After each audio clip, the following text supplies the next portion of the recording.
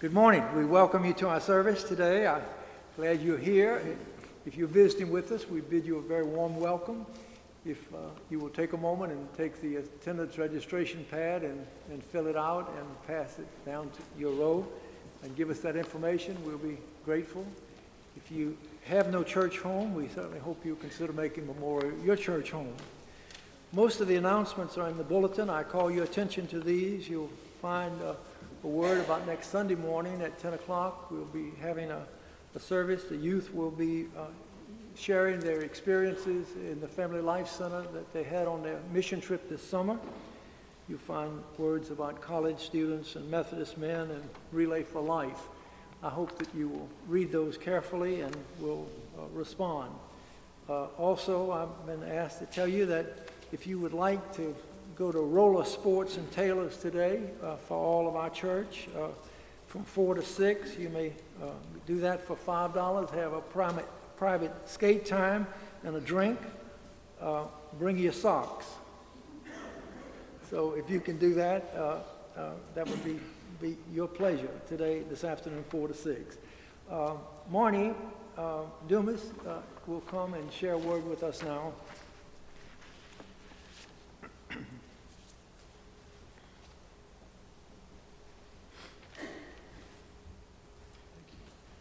Good morning.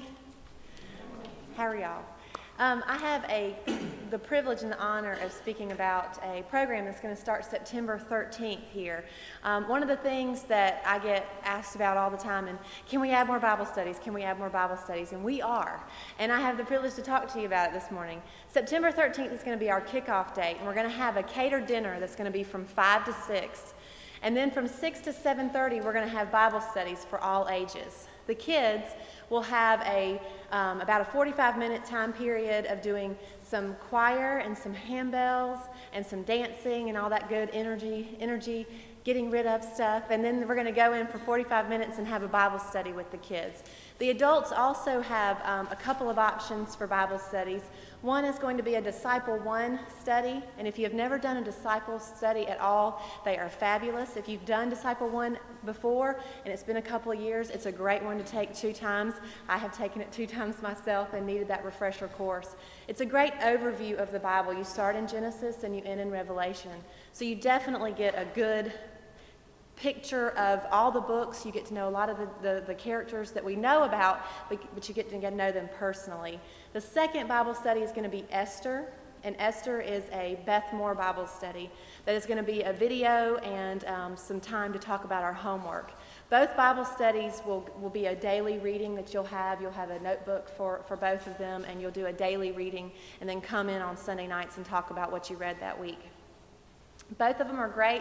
I have the books with me in the back. There will be sign-up sheets for the kids and for the adults and for the dinner that will be available to you before each service, either the 9 o'clock or the 11 o'clock service for the next couple of weeks. We just want to get a head count of how many people are going to be there. We need to tell the caterer how many people are going to be there so that we can get you the right price.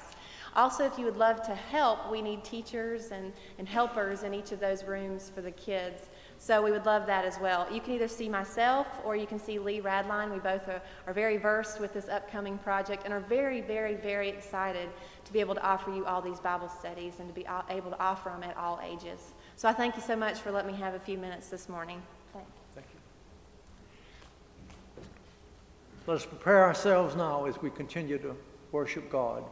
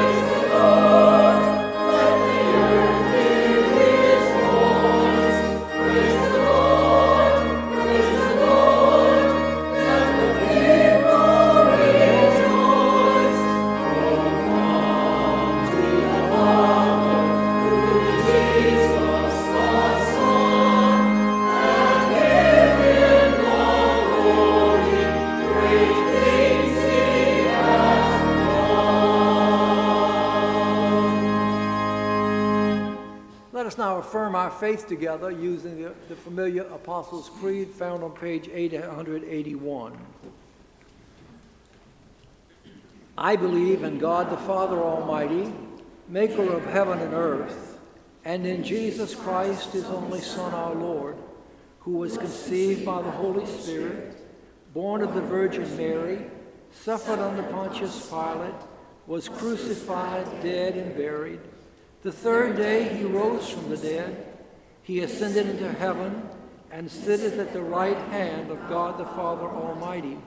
From thence he shall come to judge the quick and the dead.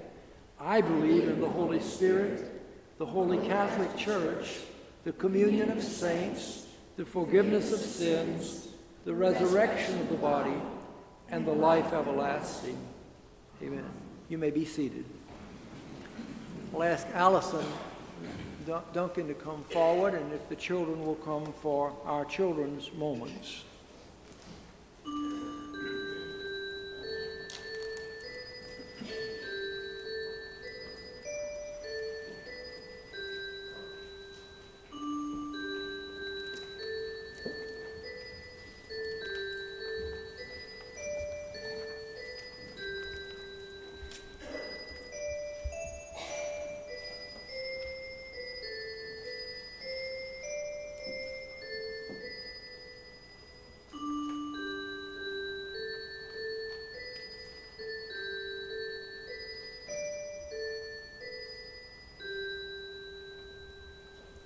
Good morning. How was y'all's week? Did y'all have a good week this week? It's a busy week. What happened? You started school back. We all started school back. It was a busy week, but it's also a fun week because you get to meet new friends, meet your new teachers, and for me, I get to see a new group of students every week now this year. But also today is Promotion Sunday, and we are promoted to the next grade level. And some third graders will be receiving new Bibles this week, so that's very exciting. God gives us a lot of great opportunities and new beginnings in our life. Well, I just love when school starts back because I get a new group of students, and I teach art at Greer High School.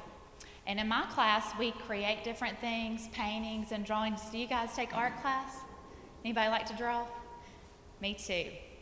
Well, do you guys know who the first artist was? God was the first artist. He was our first creator, and he created us in his image. And Ephesians 5:1-2 tells us to be imitators of God, therefore, as dearly loved children, and live a life of love just as Christ loved us, and he gave himself up for us as a fragrant offering and sacrifice to God. Now, when school starts back, things tend to get really busy. You get football practice starts, you get busy around your house, you're constantly going. We get busy schedules, right?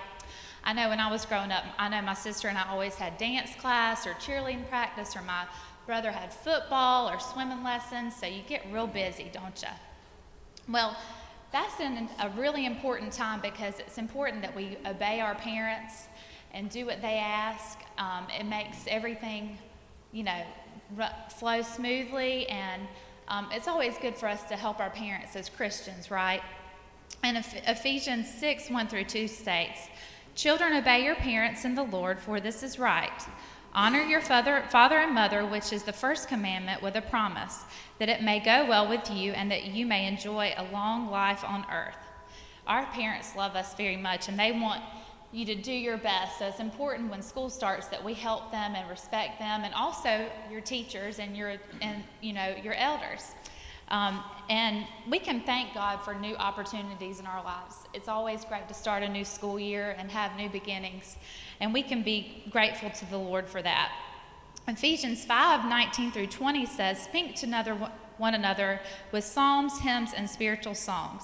Sing and make music in your heart, always giving thanks to God the Father for everything, in the name of the Lord Jesus Christ." So it's important that we praise God with happiness and be grateful for what he gives us every day. We tend to forget about that when things get real busy and you might have homework and things like that to do, don't we? Well, let's pray, and I hope you guys have a great weekend. Before you leave, I have a little something for you, okay? Let us pray. Dear God, we thank you so much for blessing us with new opportunities and new beginnings in our lives. Help us to seek your guidance every day. In Jesus' precious name we pray, amen. Now, I've got a little something for you to start the week back off again. Hope this will help you. I've got some Smarties as a treat for you, as long as it's all right with your parents if you have it. So I wish y'all a great school year and a new beginning at church and at school.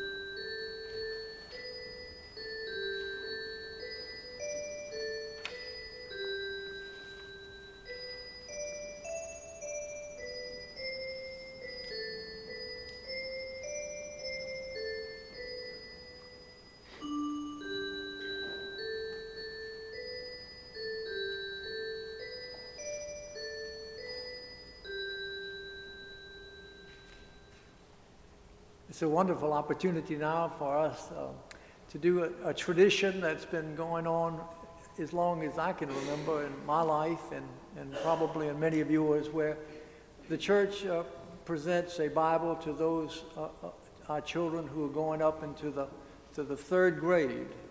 It's a very significant time, and so Lee has come forward and we'll be presenting these Bibles now.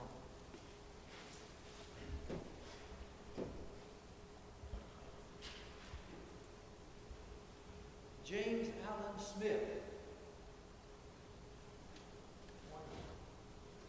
One of the reasons that we give Bibles at this time, third grade, is that we know that they're not able to read them.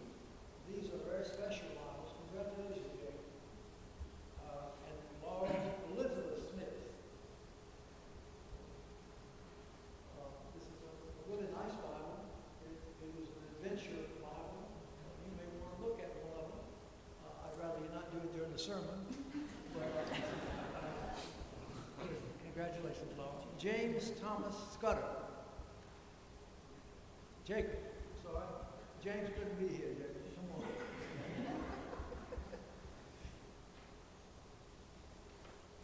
Sorry about that, man. Yeah. Bless you. Sarah Catherine Lee.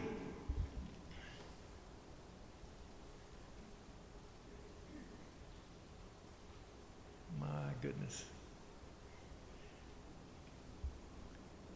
Sarah Catherine, God bless you. Maggie Warner. She didn't get to come, okay. Isaiah Adderholt. My goodness. Congratulations, Isaiah. And the two who will receive Bibles but couldn't be here today, Peyton Keeley and Grady Shute. Okay. Thank you. Thank you very much.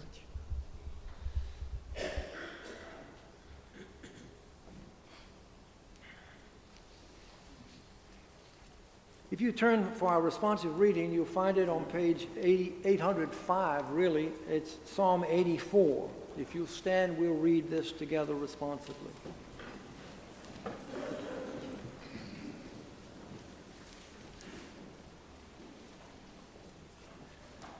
How lovely is your dwelling place, O Lord of hosts.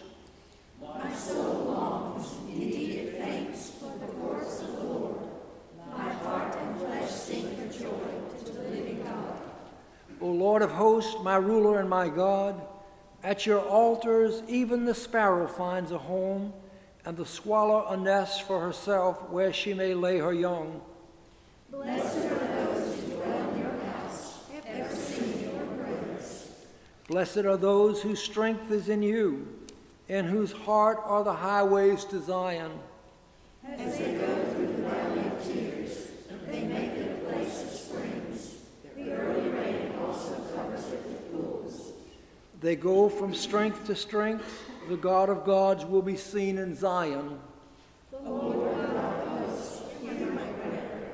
Give ear, O God of Jacob. Behold our shield, O God. Look upon the face of your anointed.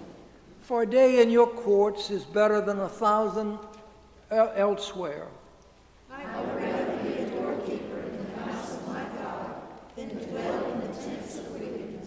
For the Lord God is a sun and shield, and bestows favor and honor.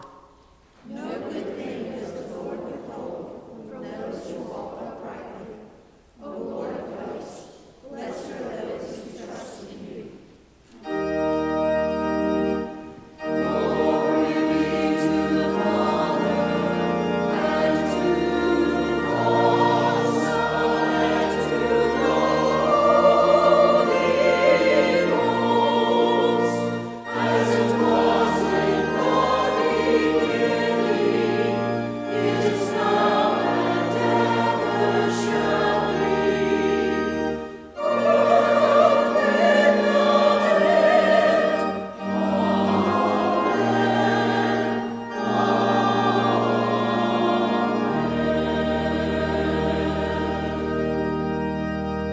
Please be seated.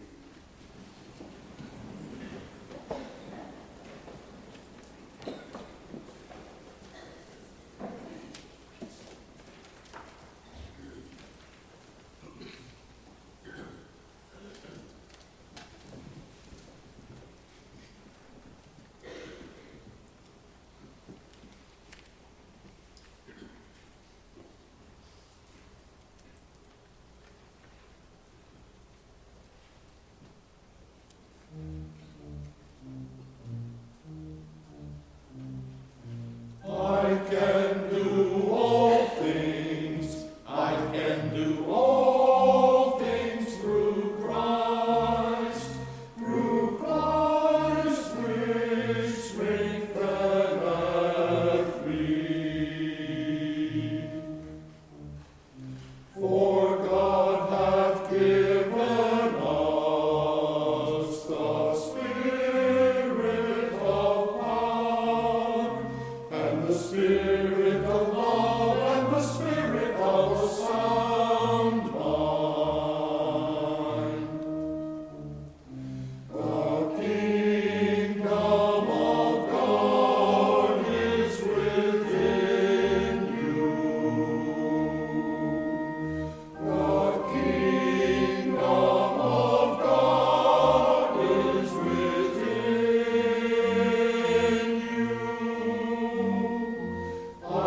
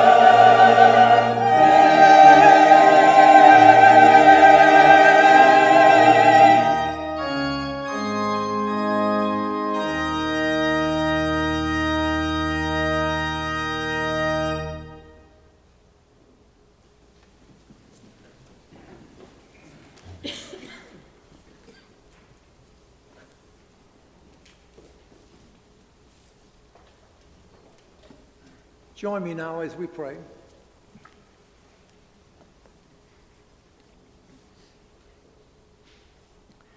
Loving God, we come to this holy sanctuary to praise your name.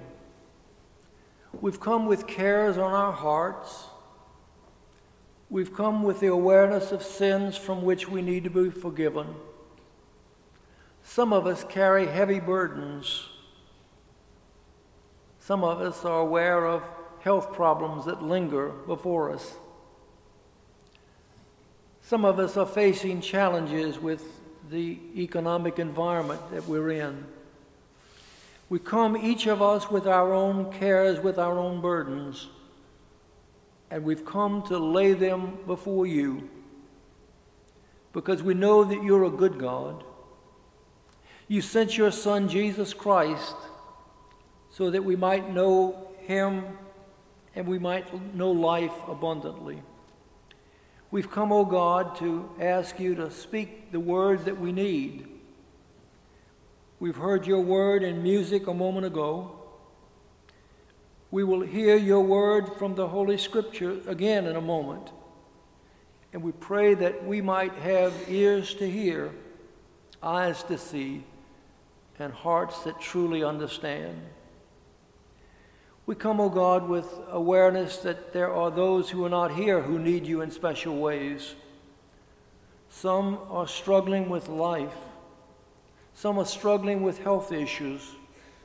Some are struggling with personal and marriage problems. We pray your blessings on these. You've heard our prayers that we've lifted for them, and we ask that you will bless them as you bless us. We've come now and we pray that as we gather that you will hear our prayers, for we make them in the name of your Son, our Lord Jesus, who taught us to pray, Our Father, who art in heaven, hallowed be thy name.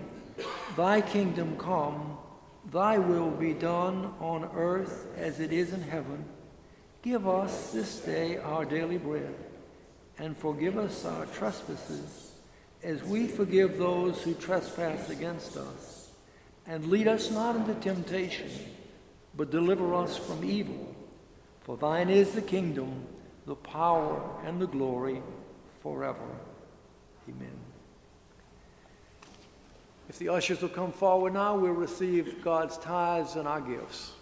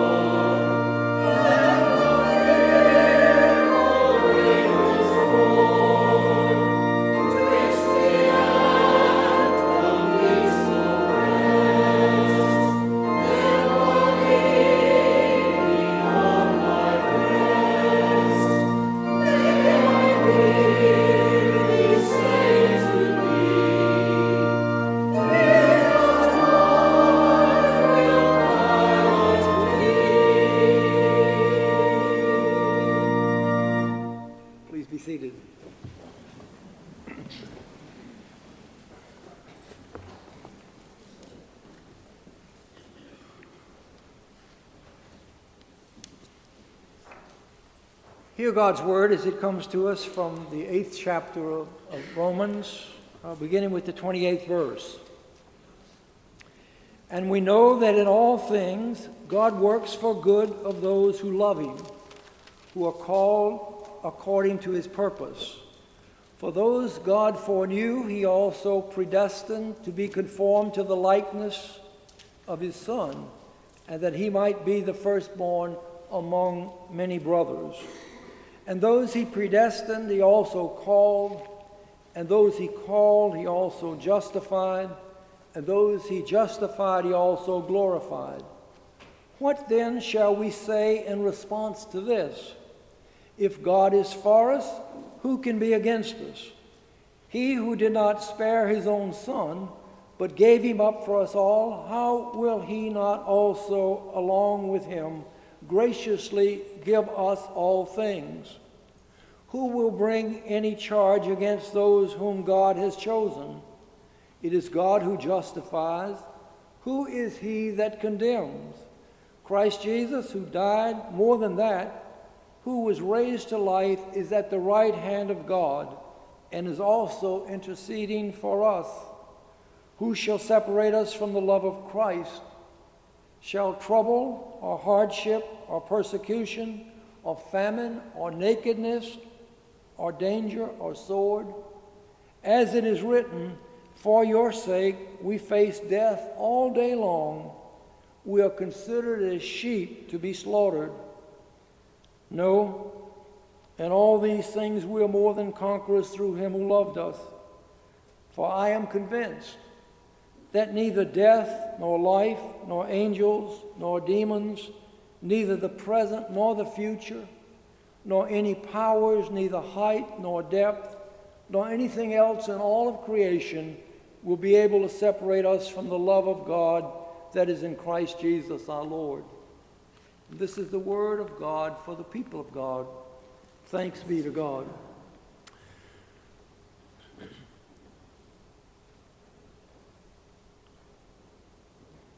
I don't watch a lot of television, but I do enjoy several things. I enjoy Jeopardy every now and then. I enjoy watching that program. I think I like to watch it really because when they pick a category I know something about, it makes me feel smart, you know? And then when a category comes up that I don't know anything about, I feel so dumb. I like watching Who Wants to Be a Millionaire too. The other night I watched it. I was right impressed. I got to the $16,000 question. Of course, I had a little help from the audience. But the real reason I think that I like it is because it's a challenge to tell what I know. And there are some things I'm aware of that I know absolutely nothing about. Do you find yourself like that? There are some things that I think I know the right answer, and I'll spout it out, and then I realize when they tell me the correct answer that I was very wrong. But there are some things that when it comes forth, when they ask the question, they put it on the screen, I know the answer. And I'm so happy and I'm so certain, I'm very sure I know that's what it is. I feel, you may remember the college student they tell about who went off and he was asked a question by the professor. And he did not know the answer. And if you've been called on in a class and you don't know the answer, it's a very humiliating thing. But this boy was smarter than I was. He asked the question of the professor. And he didn't know the answer, so he asked the professor, and he said, "What do you think?" Well, that was not the right question to ask the professor, and the professor, in a very ugly kind of way, said, "I don't think I know." And the boy thought for a second and responded. He said, "I don't think I know either."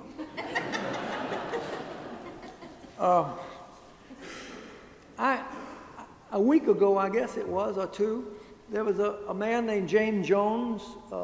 James Jones is a White House security advisor.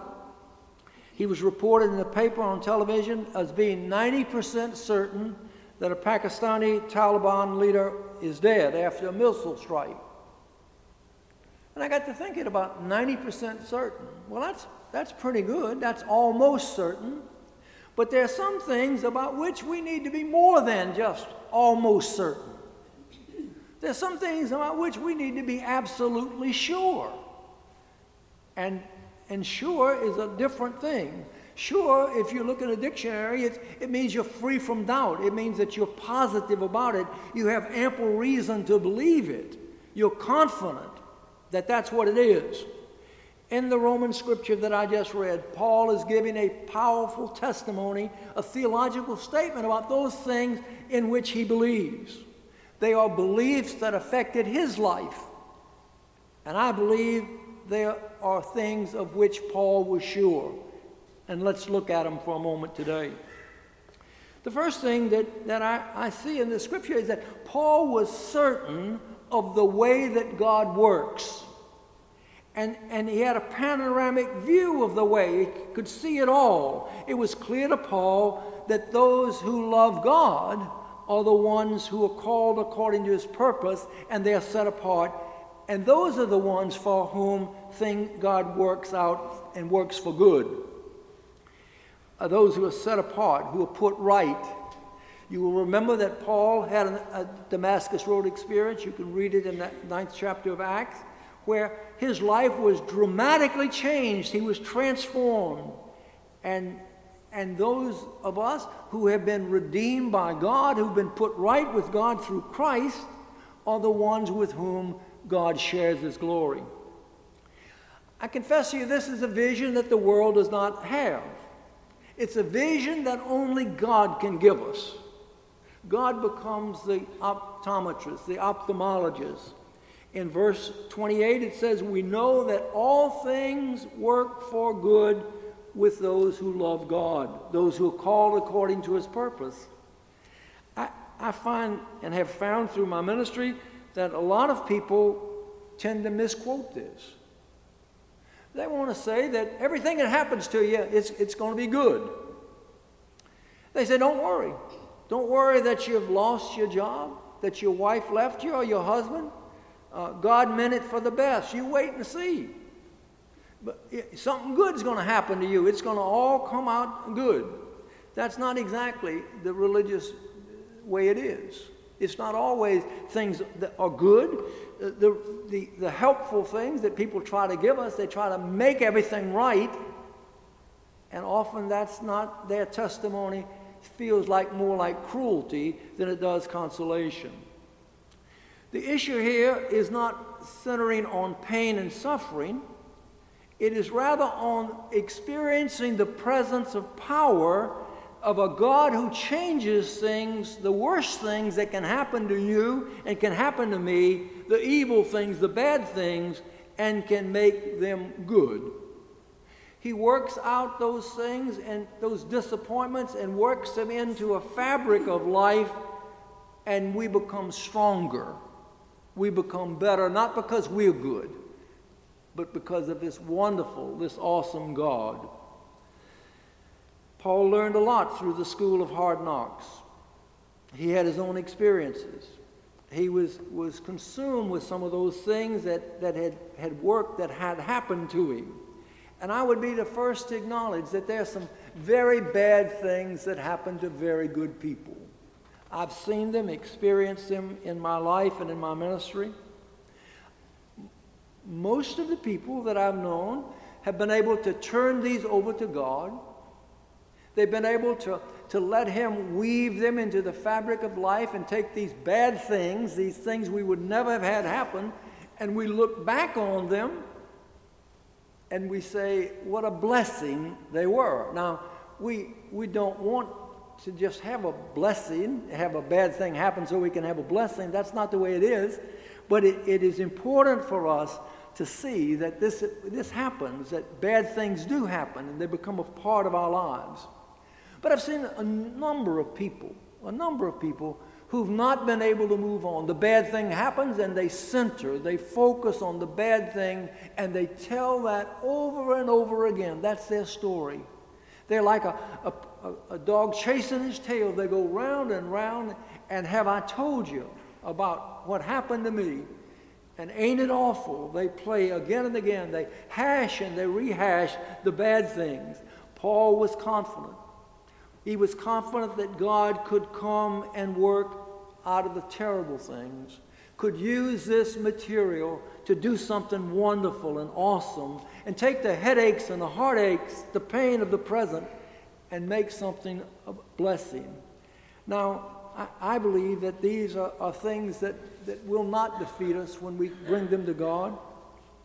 The key word for Paul, and we need to hear it carefully, was to those whom God loves and called according to his purpose.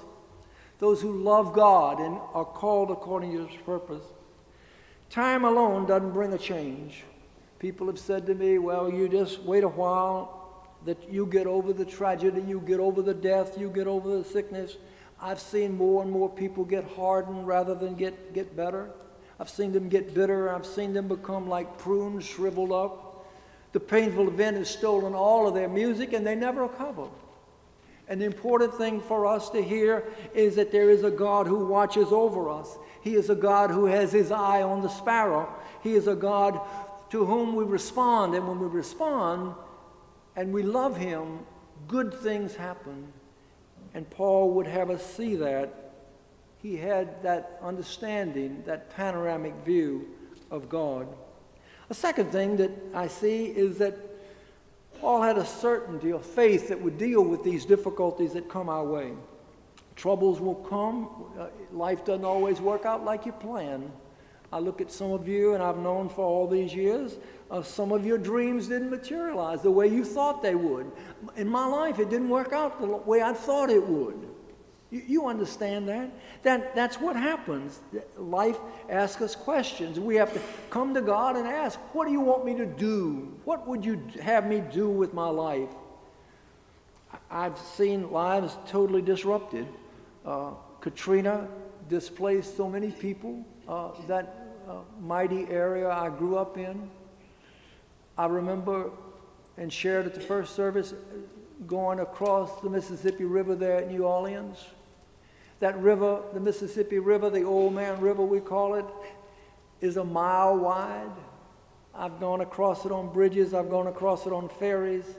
I've looked at it and watched it from the banks there as ships have come and gone and brought their merchandise in and their cargo, had it loaded and unloaded.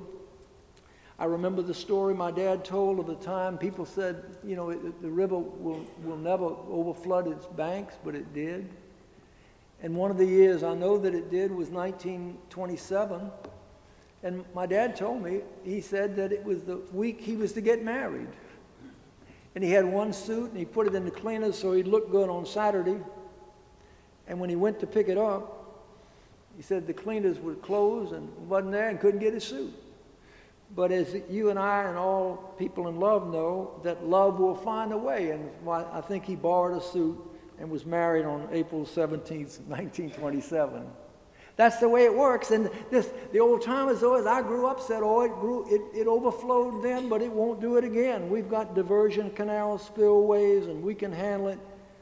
But Katrina proved that wrong. And I think if you live long enough, you can enjoy some wonderful sunrises on the